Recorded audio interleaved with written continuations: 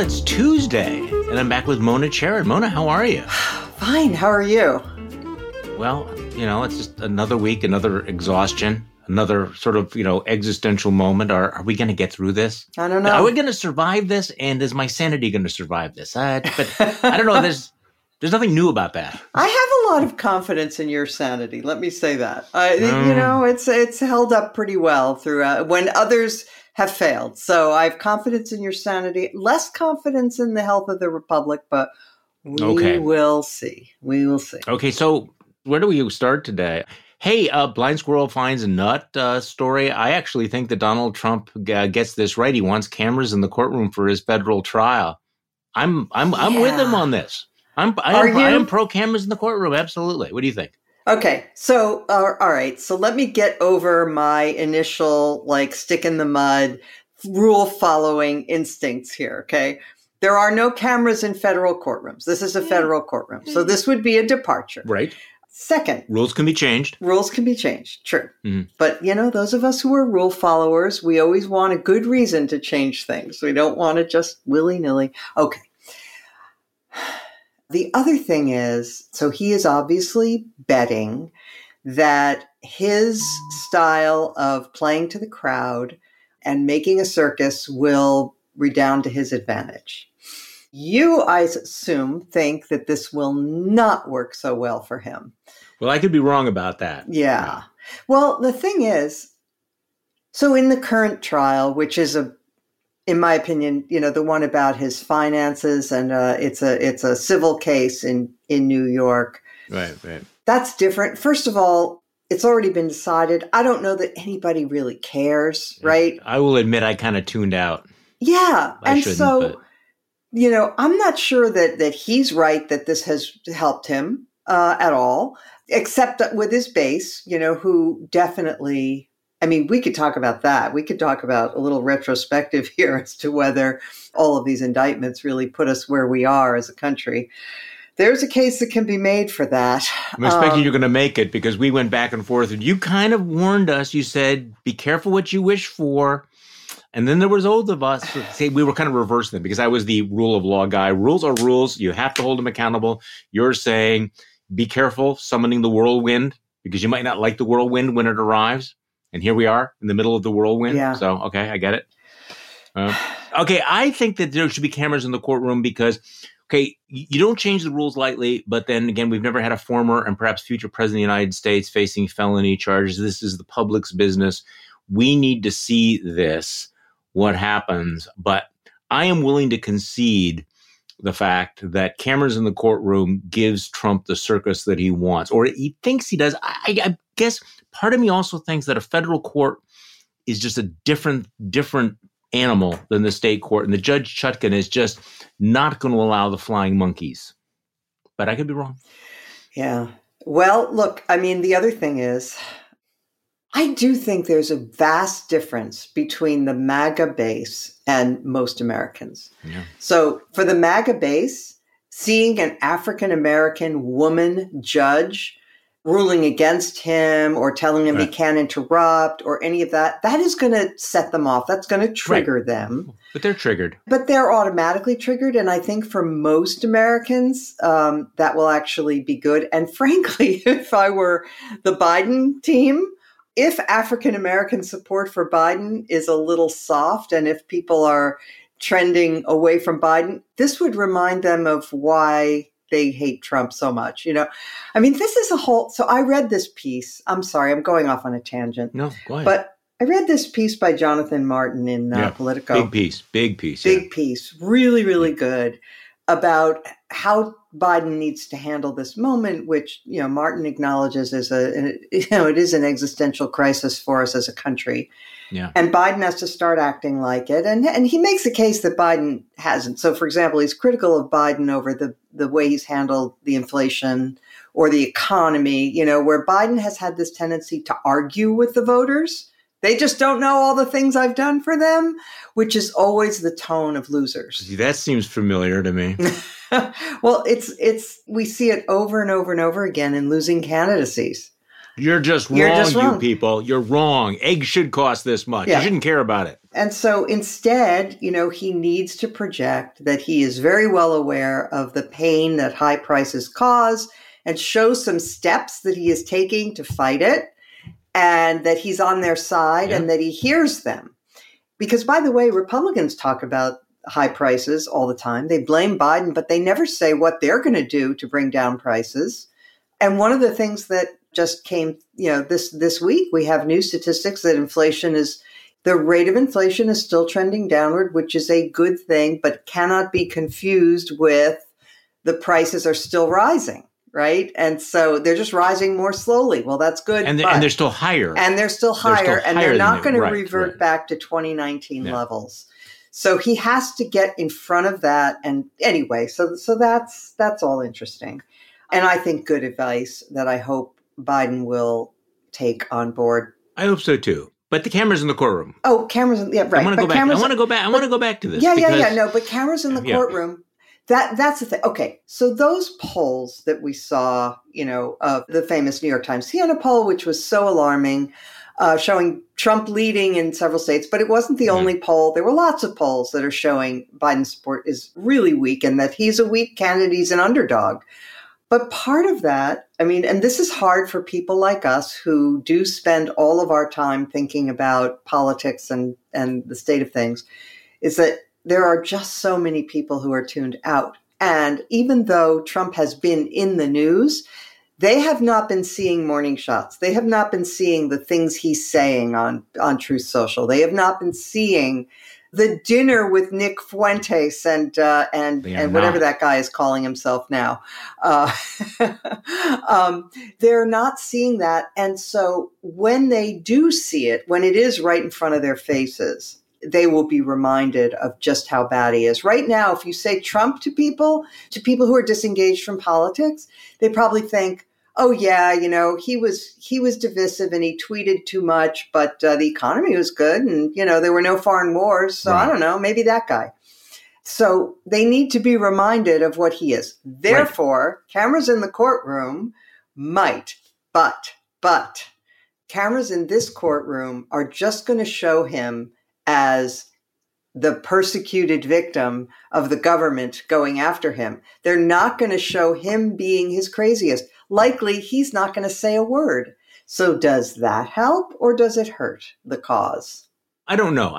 You know what? There are other people who can game this out better than I do. I just think that this is the 2024 election. This is the choice that America's got to face, whether we like it or not. It revolves around the fact that we have a seditionist ex-president who tried to overthrow the election and may be a convicted felon by November. And so open the doors, let us in. This is what it's about. Now, in Trump's reptilian brain, to his credit, I think he also understands that, whether anybody likes it or not, this trial is going to be central, and he knows he's going to be convicted. So rather than try to ignore it, he's going to face it head on by having the cameras in the courtroom. I think that's what his logic is here.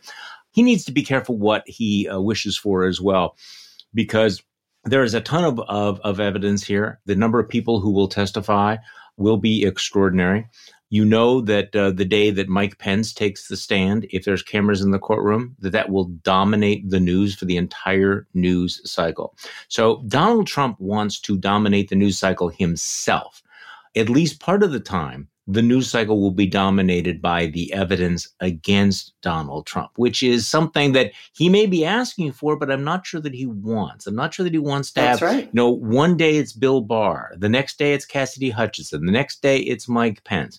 The next day it's Mark Meadows. The next day it is, goes on and on and on. We don't know.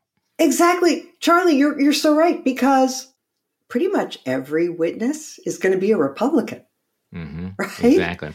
You and I know this, but I think a lot of other Americans, to your point about people being disengaged, which I don't think that we can overstate. Yeah. And that's why a lot of this 1 year out punditry, there are an extraordinary number of Americans that are in absolute complete denial that they're going to have to choose between Biden and Trump again. That's right. They just don't want it. And generally, when there's something that's coming you just don't want, you don't think about it, right? You think about something else. You just, come on. You know?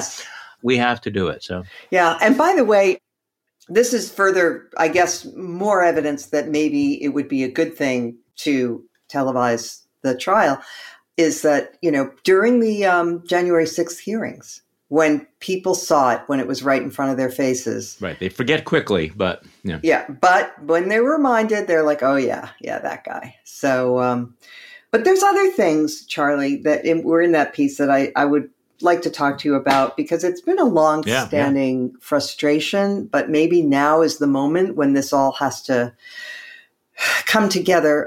It's been a long-standing frustration for you, for me, about the behavior of Republicans in the face of this threat. It's come up a couple of times. It does come up occasionally, yeah.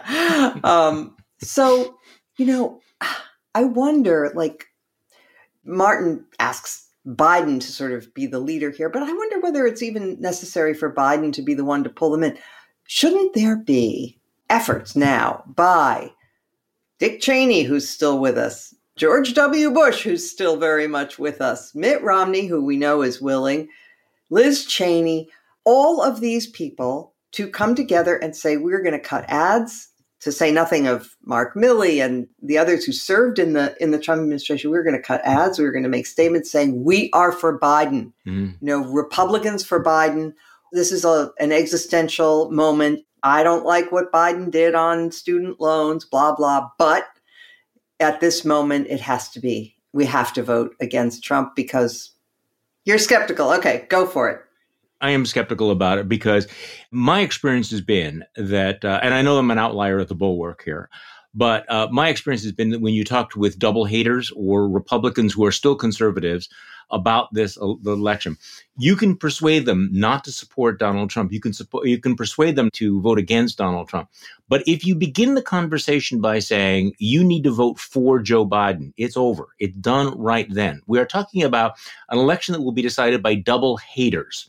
If you try to deal with the double haters by saying you ought to like this person you hate, I think it's going to be very, very difficult. The fact is that Joe Biden has a lot of baggage. I think one of the failures, and since this is just between you and me, of the Never Trump movement to have more traction has been the number of Never Trumpers who have basically said, we're not really conservatives anymore. We're now Democrats. We are now liberal Democrats. Because what you've done is you've taken yourself out of the conversation with those Republican swing voters. Now, to your point, the names you listed have not done that yet. Liz Cheney has not done that. She has not become a liberal Democrat.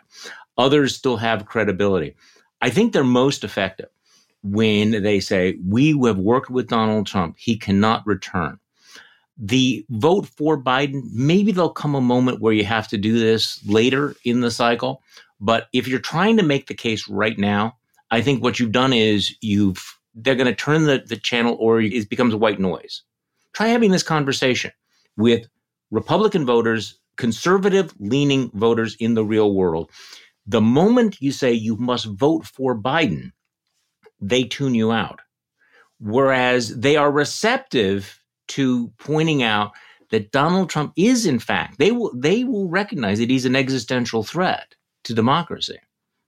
This is tactical here. I'm not making a larger, No, I understand. So first of all, I wasn't necessarily saying that the Republicans should do this, that the Republicans I named or others should do this now. Okay. That is a tactical decision, and it could be, it's too early. People aren't focused yet.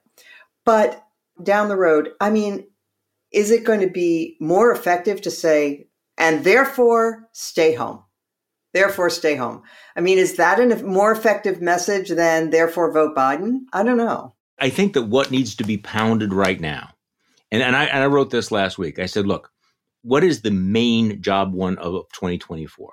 It is not electing Biden. It is stopping Trump. So you have to ask yourself, what is the most effective way of stopping Trump, of getting Trump not in the White House? I think that case can be made.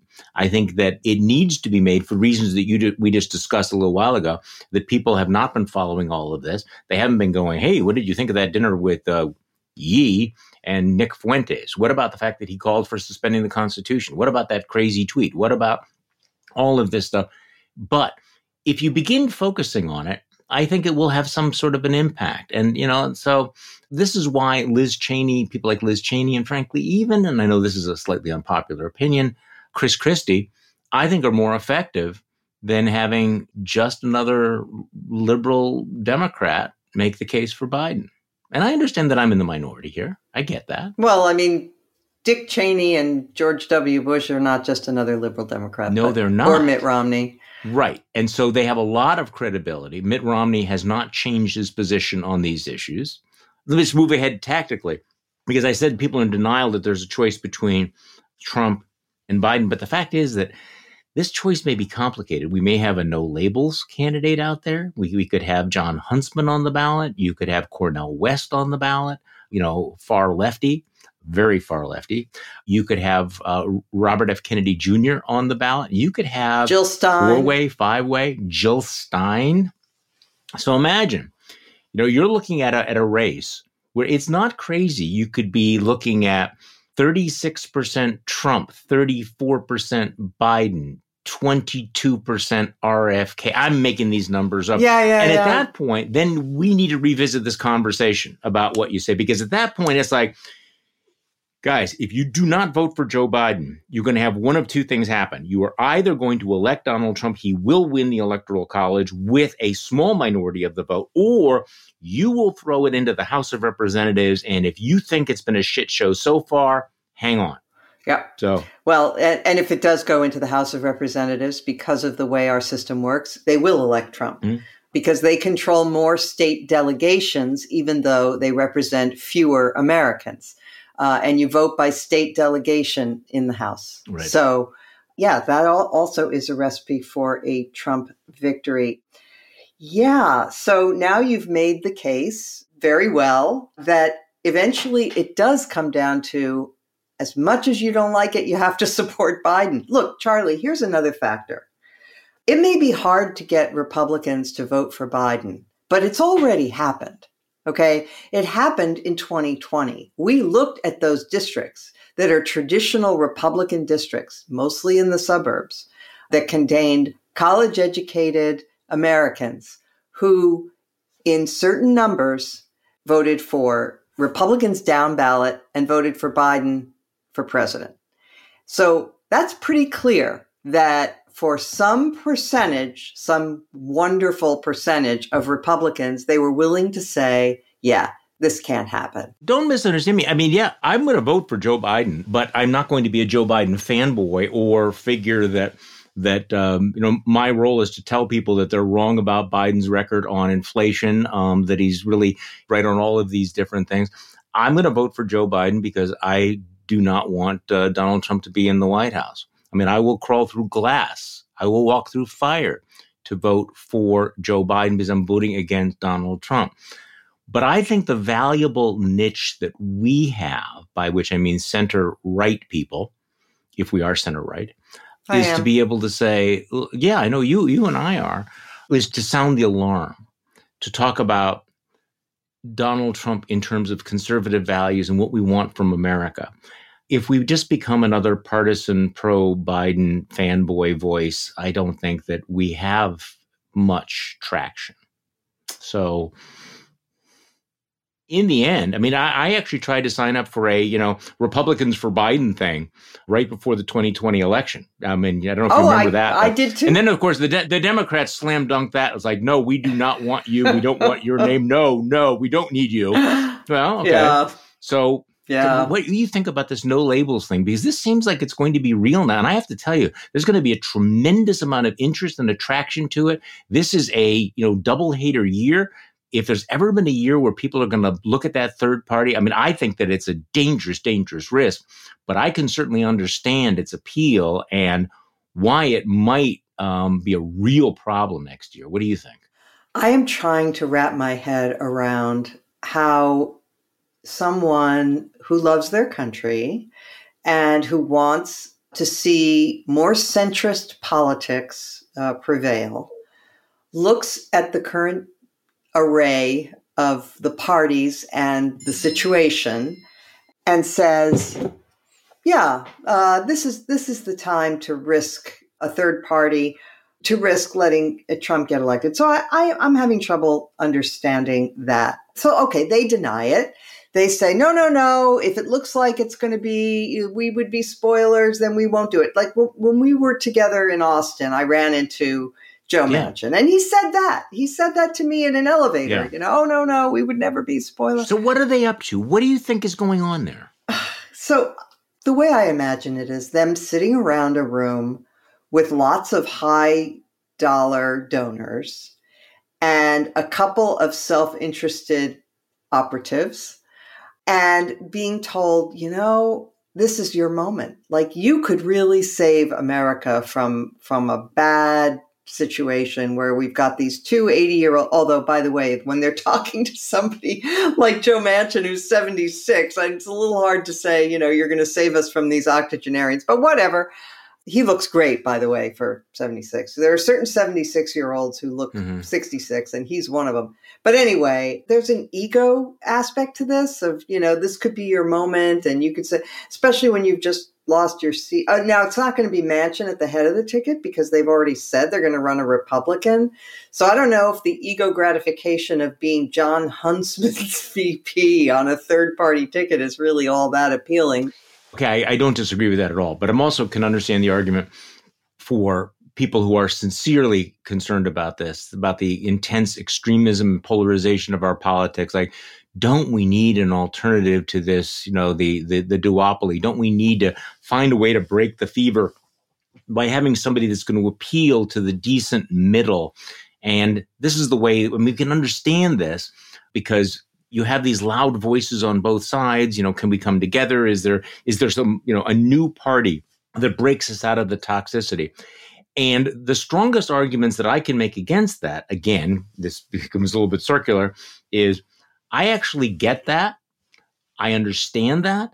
I would normally be the kind of person who would be in the target audience for that, but Donald Trump. And you cannot open the door to Donald Trump. Now, if I walked into that conversation and somebody was talking about the breaking the duopoly and having some different choice, if I start the conversation by saying, let me tell you why you're all wrong about Joe Biden and inflation and why Joe Biden, that it's got to be, look, I understand what you want to do, but a Trump 2.0 presidency is not about right and left, it's not about Democrat, Republican. It is an existential threat to liberal constitutional democracy. Because that's the strong argument, not you should just vote Democrat up and down the ballot. That's not going to. No, I understand. But here's the thing. I mean, can't they have figured that out all by themselves without us telling them? I mean, it's so. pretty glaringly obvious. The other thing is, if you're sincere and that you want to reform American politics and make it, make more of a lane for the reasonable center and isolate the extremes, you don't do it at the presidential level. I mean, you have to go local. You have to start reforming the way our parties are structured. Right. You have to look at things like Catherine Gale and other reformers who are talking about changing the way we run primaries in this country and the way we run elections so that you have, open primaries, for example, nonpartisan primaries, and then ranked choice voting, which would, be much better, arguably. We'd have to see how it works. But so far, at least, in the places where it's been tried, like Alaska and other places, it has produced more moderation. And so if that's your goal, definitely, join these grassroots efforts that are trying to reform our political system so that we have less power given to the extremists and the lunatics. I'm all for that, and I've talked about it a lot on Beg to Differ and, tried to elevate some of these reform efforts. But to just parachute into a presidential race where everything comes down to the Electoral College and say, here's where we're going to do it, when there are structural reasons why it cannot happen. A lot of it's really deeply dishonest. Exactly. Yeah, no, I mean, some of their analysis is just utterly delusional. Yeah. Utterly. And that makes me question their good faith when they put out these memos, which seem like they're written for well-heeled rubes. Exactly. Saying, here's how your money might actually, have an effect on them. No, that's a scam. Exactly. It's a grift and it's a scam at that point. Yes. I agree with you. It cannot work. And so, they are, there are going to be a lot of people parting with good money. for an impossible thing, but that could be exceedingly dangerous. So, yeah. So what do you think about Tim Scott with withdrawing and what it means for the race?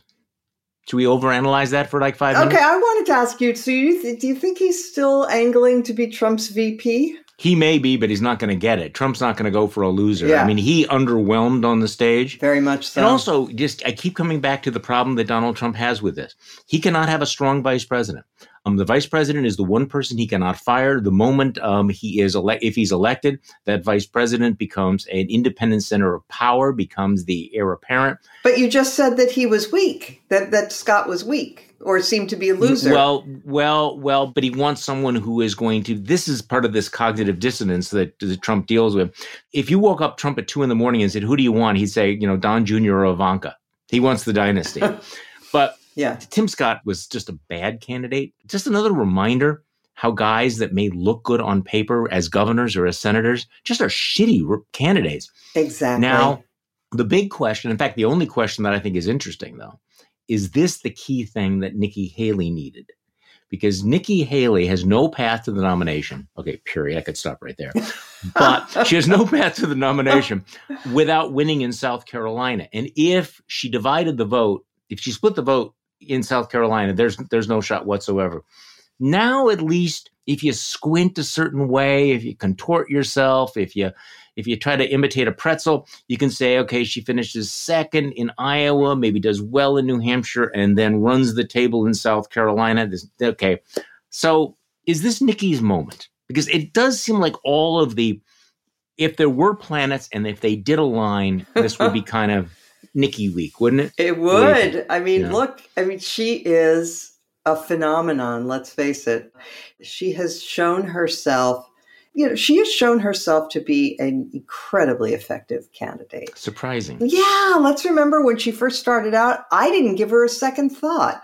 And a lot of people didn't. Me neither. But she hung in there and she was strong and steady. And look, we've had our, I wouldn't trust her because, she is super ambitious and she'll do whatever it takes. I'm still smarting over her inviting Hagee to give the invocation at her announcement. And I'd forgotten about that. And yes. And then, sidling up to Diamond and Silk, during the whole Trump era and switching back and forth on Trump after January 6th. She said, we made a mistake. We have to get past all that. Then she scurried right back to it. Okay. All of that is true. So we don't trust her. On the other hand, you cannot deny that in a situation where everybody thought Ron DeSantis was, gold, and he's turned out to be a terrible candidate. What were they thinking? And this is in line with what you just said about Tim Scott. Candidates matter. Campaigns matter. And she ran a really smart campaign. She is still running a smart campaign. She is effective. To see her up on the debate stage, the debate, everybody said the debates didn't matter. I think they did matter, just in terms of in this other world where if there were no Trump, she would be on a very, not necessarily glide path to the nomination, but she would definitely be like the story. But unfortunately, we live on Earth 2.1 where Trump is, still 30 points ahead of everybody else. Oh my God! But it was the latest poll I saw. You had 64% of the vote, which tells you exactly what the Republican. And this is again one of these. We are not the crazy ones here. As a conservative Republican, and you look at Donald Trump on the one hand, and then Nikki Haley, and you know how Nikki Haley would do in the what kind of a president she would be, but also how she would do in the general election. And you have a choice. Yeah, it's not Trump or nobody. It's Trump or her. And you're going to go, I want him. I want all the baggage. I want all of that stuff. Yeah. Okay. So, but I think that you can see the way this is playing out, that she's going to be the last person standing. Yeah, it looks that way. There's sort of the dead cat bounce with Ron DeSantis, but I think the Tim Scott thing makes it inevitable that it's going to be down to her. That Vivek bubble lasted like 5 minutes? Yeah. And he actually gave her an opportunity to show how tough she can be. She slapped the one guy that everybody wanted to slap. And so that was satisfying. Look, I wish, boy, if I could just have one wish, it would be that Nikki Haley would be the Republican nominee, and then I could breathe easy about so many things about the future of this country. These are words you probably didn't think you'd say 6 months ago. No. I completely agree with you. And in a blink of an eye, our policy would be different. So I actually did my daily podcast for tomorrow with Peter Weiner, your good friend. Ah, my friend. And I only touched on a question that I think is really important. It's the, if not for question. Is given the toxicity of our politics and the dishonesty and all of this stuff, that if not for Donald Trump, what would our world be like? Because I understand that the dysfunction of the Republican Party was a pre-existing condition. I understand that many of these issues were going to bubble to the top. And I understand that there is this vast ecosystem out there. But I can't escape the belief that if not for Donald Trump, it might be bad, but it would not be nearly as horrific. We would have had a peaceful transfer of power. We would not be facing this kind of challenge. We would not have convicted felons running for president of the United States. We would not have had the conservative movement embrace the kind of nihilism that it has embraced.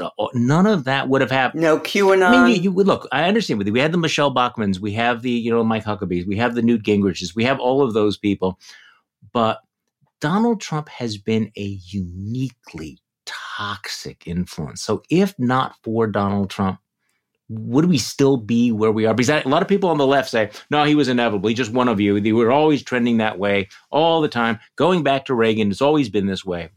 I don't think it was.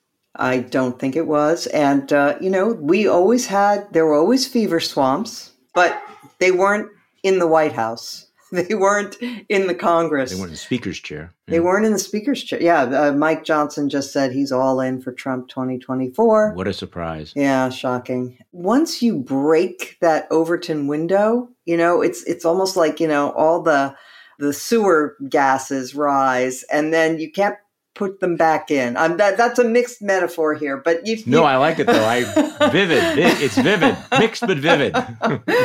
But and so people got the sense that they could just, and this was one of the appeals of Trump, and it's the appeal of other authoritarian and evil leaders around the world, is that it gives people permission to let their own demons out. And, it's a lot of work for people to hold that in, hold it all together. And, once you get the permission structure to say, yeah, it's all right, you can do it, it's kind of intoxicating for the very worst people in the society. And so that's what he has done. He has unleashed all these poisons. And, I'll tell you, in all honesty, I've never said this on our podcast, but okay. The last 10 years, 8 years, however long it's been since MAGA, one of my defining traits, I think, throughout most of my life was a deep patriotism about this country. Love this country, love my fellow Americans. I love them less now. I've just seen too much. Yeah. I love them less. I'm sorry, it's true. Look, I don't think you're alone or in the minority on that, by the way. I don't think you're an outlier. All right, so we've talked about TV shows that we watch and everything. You know what I've been watching with my French grandson?